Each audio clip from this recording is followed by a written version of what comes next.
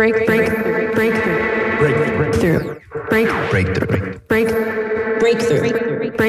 You are now listening to Breakthrough News.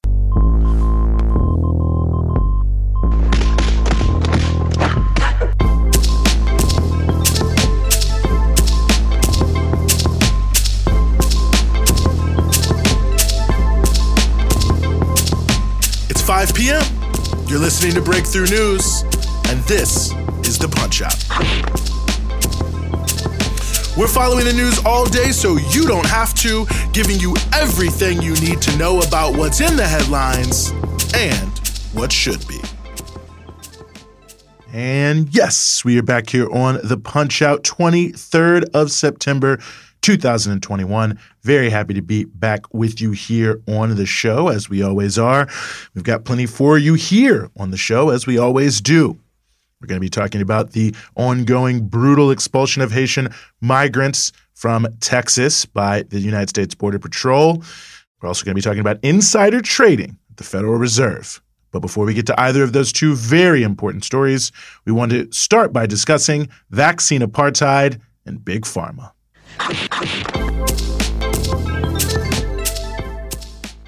The issue of vaccines is on the world agenda this week as the United Nations takes up the global deficit in vaccines that has become colloquially known as vaccine apartheid, that has seen much of the world starved of access to vaccines, while the richest countries hoard far more than they actually need. The United States attempted to step into the breach yesterday, upping their pledged donations to a total of 1.1 billion donations of vaccines to poorer countries, but that's just by the end of next year. China announced that they were aiming to provide 2 billion doses by the end of this year. Italy doubled its pledge of donations, saying they would provide 45 million doses to lower-income countries by the end of this year. Ultimately, however, these various donation pledges have failed to keep pace with the promises so far. And in fact, only 15%, for instance, of the 1 billion doses pledged by wealthy countries to Africa have actually shown up in Africa.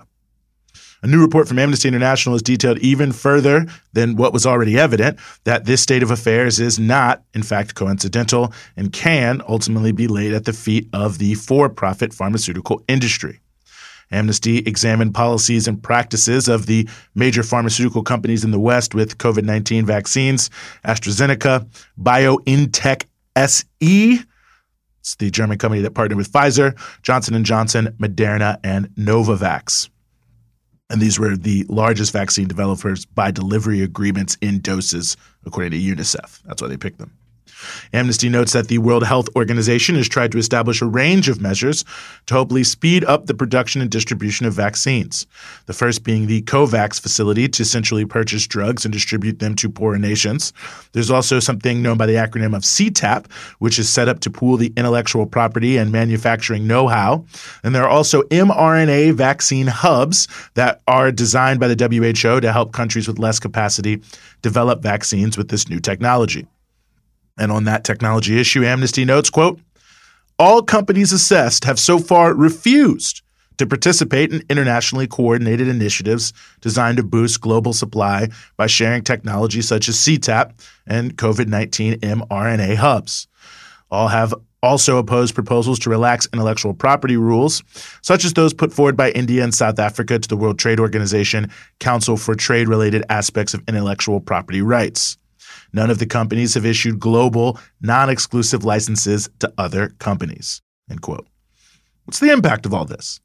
Well, I'll give you one example. Canadian company BioLies has estimated that they could produce 15 to 20 million doses of the Johnson & Johnson vaccine. They also pledged to give Bolivia 15 million doses of that, enough to vaccinate a very large percentage of their entire adult population. But since February of this year, Johnson & Johnson have refused to give them a license to produce it.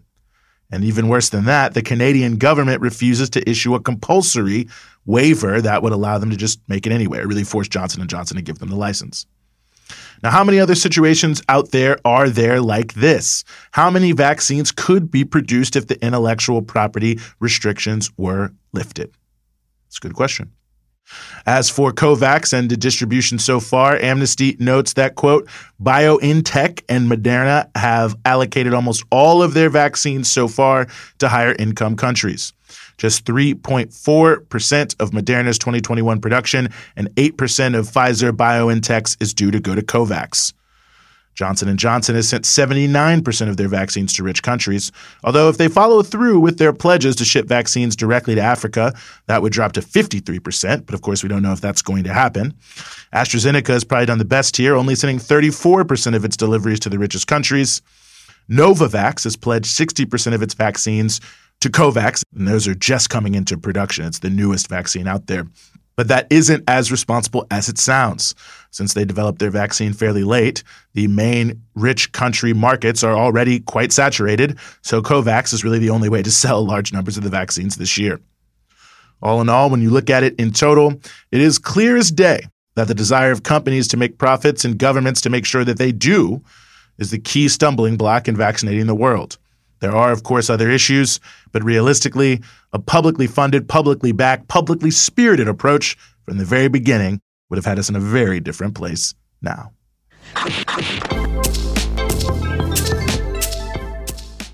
Federal Reserve Chairman Jerome Powell faced some tough questions from reporters yesterday about the Federal Reserve's rules around what trading is done by its various employees and officials. The Federal Reserve is at the center of world markets, so for sure, if you work there, especially at the highest levels, you absolutely have significant insight into how and where to place your money in order to make profits. Even further, among the top Federal Reserve officials, since they do so much to set the stage for how things play out in the markets, you also can easily manipulate things to benefit your holdings if you so chose, especially if you're smart and can disguise it a little bit. And as it turns out, or at least seems like, two Federal Reserve Board governors, Robert Kaplan, the president of the Federal Reserve Bank of Dallas, and Eric Rosengren, who's the president of the Federal Reserve Bank of Boston, were in fact trading on their knowledge, or again, it appears they were trading on their knowledge. As the New York Times notes, quote, Mr. Kaplan bought and sold millions of dollars in individual stocks and invested in stock futures, which can allow investors to make bets on whether the market will go up or down, according to his 2020 financial disclosures. Mr. Rosengren traded in financial products tied to real estate during a year in which he regularly warned the public about risk to that sector. Both said in statements that their investments had complied with Federal Reserve ethics rules. And that last part is pretty notable. They didn't feel like they even needed to hide it because, well, hey, it isn't really prohibited. As the journalist at Wall Street on Parade note, quote, the Fed's trading rules consist of 284 words that appear on page 14 of a Fed document called Program for Security of FOMC Information. FOMC is the Open Markets Committee.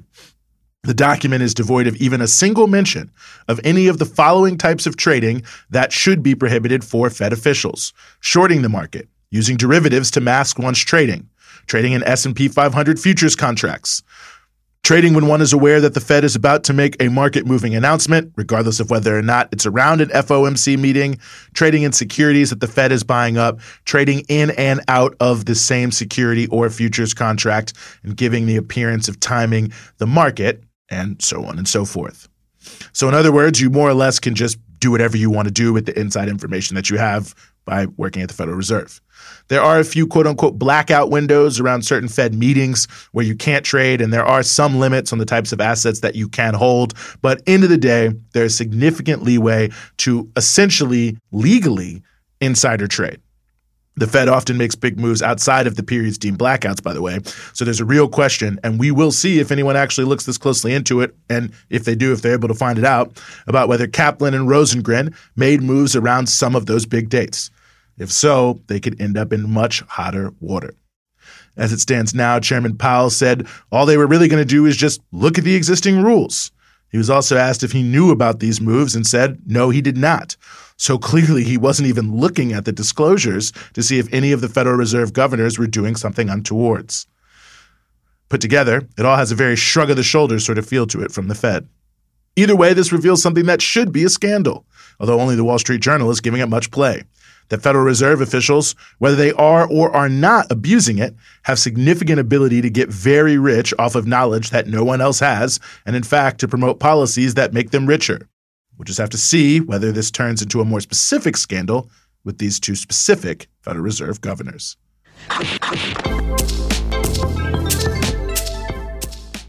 Dan Foote, United States Special Envoy to Haiti, has resigned. He said in his resignation letter, quote, "I will not be associated with the United States' inhumane, counterproductive decision to deport thousands of Haitian refugees." He also added, quote, "Our policy approach to Haiti remains deeply flawed." As Jake Johnson of the Center for Economic and Policy Research notes, quote, "The resignation comes as the Biden administration pushes forward with one of the largest mass expulsions of asylum seekers in decades. At least 12 flights have transported an estimated 1,400 individuals from Texas to Haiti in the past 4 days, and such flights are expected to nearly double throughout the week. The Biden administration has pledged to totally close the Del Rio, Texas border camp, where some 14,000 people had gathered last week hoping to apply for asylum in the United States. Though the administration has stated it's prioritizing single adults for deportation, flight manifests show a significant portion of those sent to Haiti are families with young children." And notably here, the Biden administration has a contract out for an immigration detention facility to be hosted at Guantanamo Bay. And they specify in that RFP, the request for proposals for this contract, that they need guards who speak Haitian Creole. Now, the Biden administration swears they aren't planning on sending anyone from Del Rio to Guantanamo Bay, but it's certainly an ominous sign. The administration has come under fire from, well, really all over: Democratic congressional leaders, civil rights organizations, migrant groups. I mean, really just about anyone with a sense of human decency. Statements from the administration have waffled between justifying, quote unquote, enforcing our laws to decrying the treatment of migrants and claiming they are, well, looking into it. But again, they're still deporting people. As we said earlier this week, it's important that we note that they're using something known as Title 42 authority. That's a Trump-era pandemic regulation that, because of COVID-19, allows the government to deport people without giving them a chance to seek asylum. And it's clear why they are doing this, the Biden administration, that is. Many people are fleeing to the U.S. because they live in countries that are essentially large humanitarian disasters. Most of them are that way because of U.S. policies and the governments the U.S. backs. But Biden and his team know Republicans have weaponized a racist anti-immigrant current.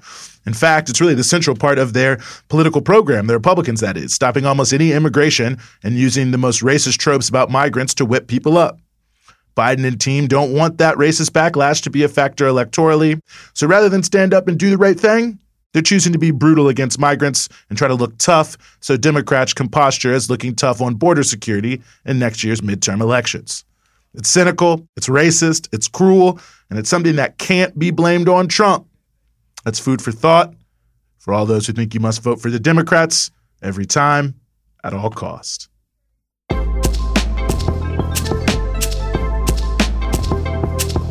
That's the Punch Out for today. We're with you Monday through Friday, 5 p.m. here in New York East Coast Standard Time, 2 p.m. in Los Angeles Pacific Standard Time, and 9 p.m. GMT.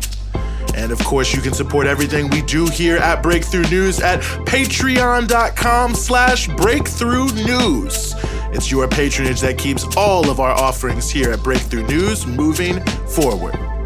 And of course, you can check us out across all your social media platforms: Instagram, Twitter, Facebook, at BT Newsroom.